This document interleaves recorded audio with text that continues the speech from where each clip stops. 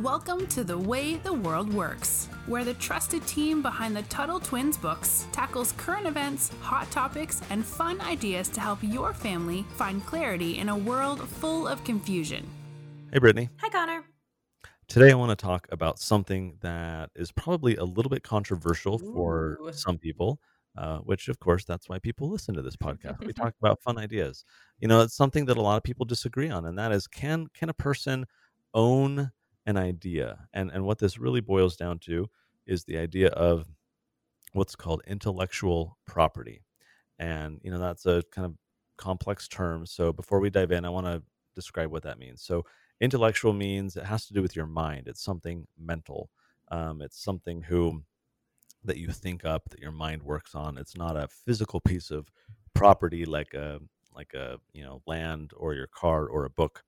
And so it comes from your mind instead. Of course, property is a thing, right? There's physical property, tangible property, something you can touch and manipulate and change. It's a kind of a resource.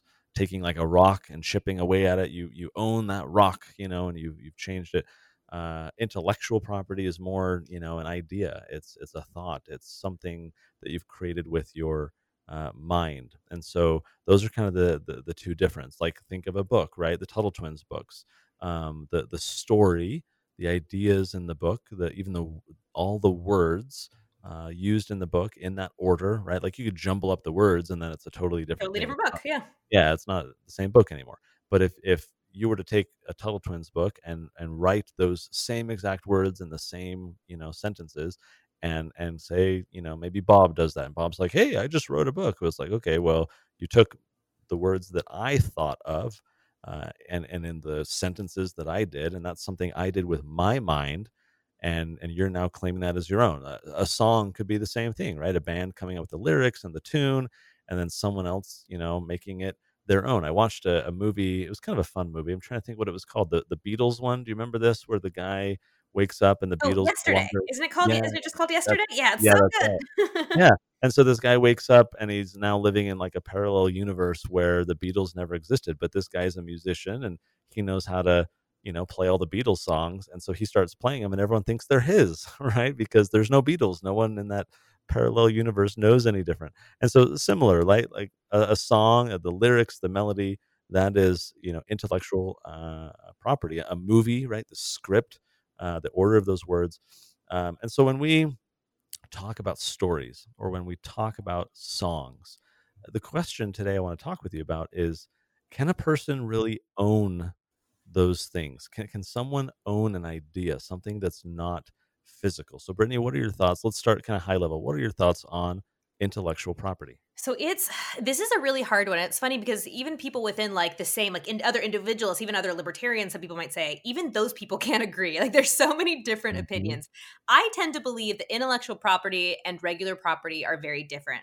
I do tend to believe that you don't necessarily own an idea, right? That you don't have some sort of one good example of this would be the song "Happy Birthday," right? Everybody sings that song. Everybody knows that song. Well, I worked at a restaurant for a while, and we were not allowed to sing to people for their birthday. You know why? Because somebody owned the intellectual property. They owned the Mm. copyright of that song. So if we had sung that song to a table and a lawyer heard us, or maybe like whoever owns the rights to Happy Birthday, if their lawyer heard us, they could have sued us and potentially put us out of business, all because we sang a song that everybody knows, right? I mean, other languages even sing the same song with different lyrics. So it's so silly. The other thing is people can copyright words. So there's even a word that if you say a word or use a word, you'd have to pay somebody. Now, not everyone prosecutes these, right? Not everyone prosecutes the people that are disobeying these intellectual property laws, but they can And get.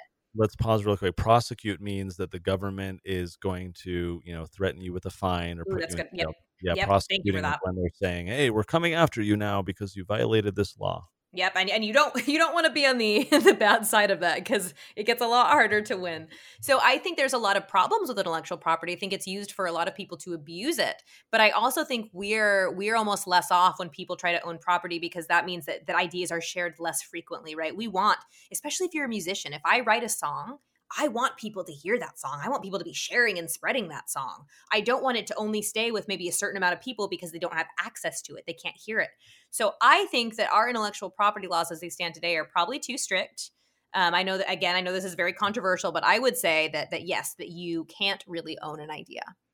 Now, this is interesting because it's one thing for someone else to, share a song that you've done. Let's stick with the song example. It's one thing for them to share it or maybe add a totally different twist and kind of say, oh, here's the value that I've created, right?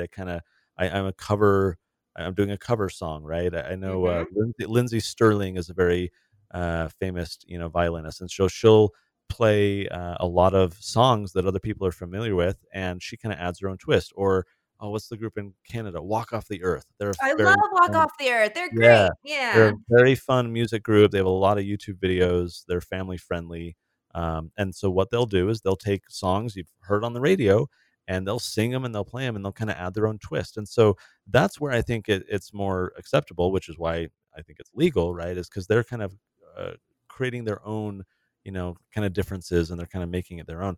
I think where a lot of people struggle, including myself in the past and a little bit in the present, is when someone is kind of like stealing Yep. intellectual property. I'm And glad what you I brought mean that is, up. passing it off as their own. Imagine if someone took a Tuttle Twins book and they, photocopied it, and they went to a printer and they printed it and changed the name and said it's not Connor Boyack, it's, you know, Bob Peterson. And he started presenting to other people that he is the author of the Tuttle Twins books, that he wrote the books. That's where I think it's like, okay, look, it's one thing if you were to like take my ideas and or the words or the pages and like put them on a website or share them in a But video or credit you, whatever. right? But say by Yeah, Connor Boyack. Hmm. right, but still credit. Then I'm like, okay, well, you're like you said, you're helping spread the word. Maybe those people will then want the books and come, buy them from us. So thanks for helping spread the word. But when someone takes off my name and slaps theirs and claims that all of the work I put into it was actually done by them, that's fraud, right? They are doing something wrong because they're lying to people about where that intellectual property came from. I've shared before on this podcast, Brittany, that I am a huge fan of Shark Tank. Yes. I've Hmm. watched every episode of Shark Tank over the years. I just love seeing, the sharks do their silly thing, right? Mark Cuban is just aggressive and arrogant, and so is Mr. It Wonderful. sounds like American Idol. Like each of the judges have their personality. Yeah, and of course they're on TV, so they're playing up their personalities. I don't care so much about that side. I love seeing the entrepreneurs who are prepared. They've memorized their pitches. They've created creative pitches. They're really competing to try and get sharks to invest.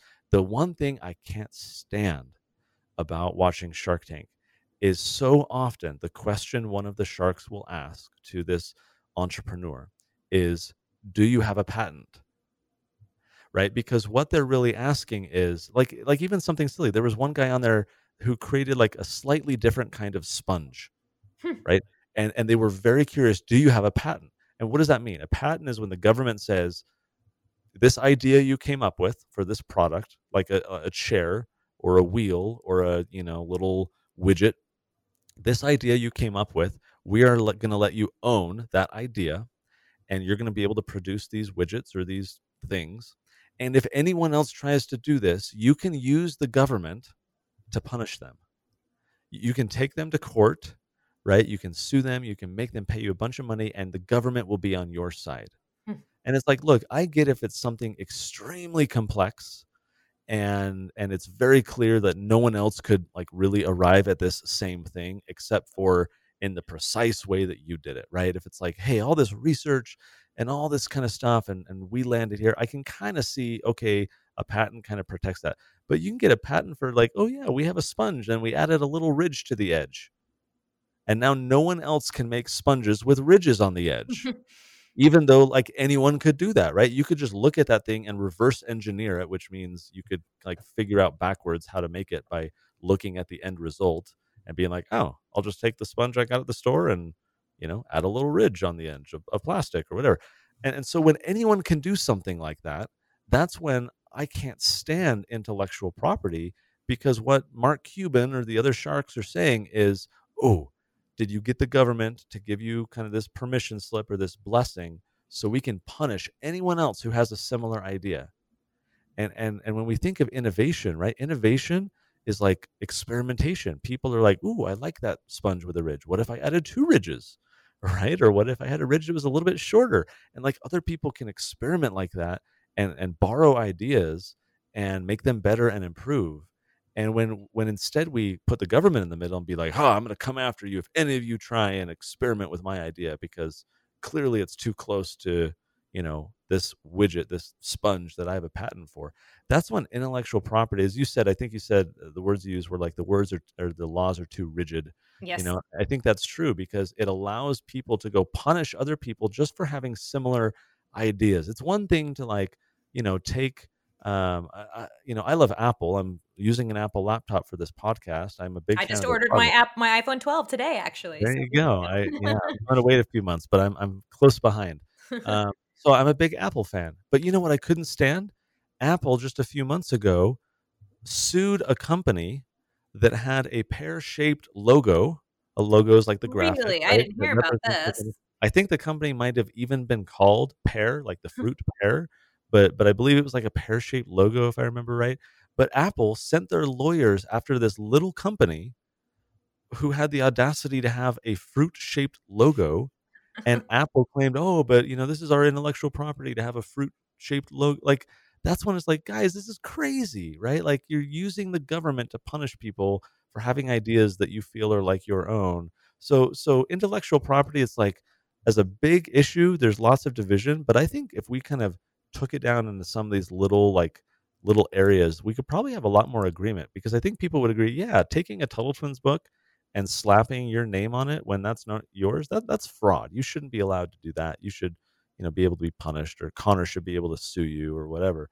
But if someone were to just take the Tuttle Twins book and use several of the sentences in their own book, but then they've kind of added their own twist, right? Like I shouldn't be able to go after them just because they borrowed some words or a paragraph or whatever. Like they've added a twist, just like Walk Off the Earth will take a popular song and add their twist, and then we think a lot about that original artist. It benefits them because that band Walk Off the Earth is out there singing their song and making them even more popular. So I'm with you, Brittany. I don't think our current laws have kind of settled in the right area where it makes sense to protect certain types or instances of intellectual property, but in other cases it's kind of being abused. Yeah, and we saw that. So in Utah, when I was, I don't want to say a kid, I was probably a teenager because I'm also from Utah, from your state. There was a company called Cleanflix that I remember my family used a lot because there's a lot of family friendly people in Utah. We have big families there. And a lot of times we want to see movies, but we didn't want to have to hear the swear words, right? Or maybe if there was inappropriate scenes or maybe a lot of violence, we just didn't want to subject ourselves to that. So Cleanflix had this really cool idea where it was like a video rental place, which doesn't really exist anymore. You'd go rent a VHS or a DVD, but they would buy a copy. So they owned a copy of whatever DVD that they bought or whatever video cassette they bought, and they would edit out the bad things. So if you didn't want to hear swear words, they'd edit out those. If you didn't want to see certain things in the movie, they would edit those out for you. Well, then directors of the movie, specifically Robert Redford, who hilariously enough also lives in Utah, which is why he got so mad about it. He sued the company for saying like, no, you're messing with my piece of art, right? You're ruining my piece of art. And it's so funny to me because here you had families who maybe wouldn't have seen some of these movies otherwise. I know my family certainly wouldn't have seen like a rated R movie, but because they had edited out the stuff that made it rated R, my family was able to see movies that they wouldn't have been able to see otherwise. So this was exposing people's movies to a bunch of new people. But because it was somebody else's intellectual property, they weren't allowed to do it. The company ended up going out of business. So this is something that it's not even just hypothetical. This is something we already know people will use the law. They will use, the force of government to go after people, and that destroys innovation. I think that's exactly right, and it's an important lesson that we need to keep in mind, because it's one thing to have a physical piece of property that you can possess yourself. No one else can possess it. It's only in one place at one time, and so you can defend it if someone tries to steal it. But an idea for a sponge with a ridge can exist in lots of places. That idea can be in my head. It can also be in someone else's head, and someone else can easily invent or come up with the same thing. And so it's important to make sure that we're not allowing the government to let people punish one another and use the government kind of as a weapon against other people, which really kind of harms the free market. It discourages innovation. And so it's kind of interesting to think about, right? Like a song, like I remember back in the day, that none of the kids will remember this, but I'm sure the adults will. I remember Napster, right? Napster, And yes. people could just download any MP3 they wanted. And of course, the music producers didn't like this. The studios didn't like this because Artists didn't people like were, it. Yeah. yeah, they weren't getting paid, and people weren't buying CDs, and that money would then go to the producers and the artists. Instead, people were downloading and sharing songs. But so it is controversial, right? It's like, once a song is created and out there, should people be able to access it for free?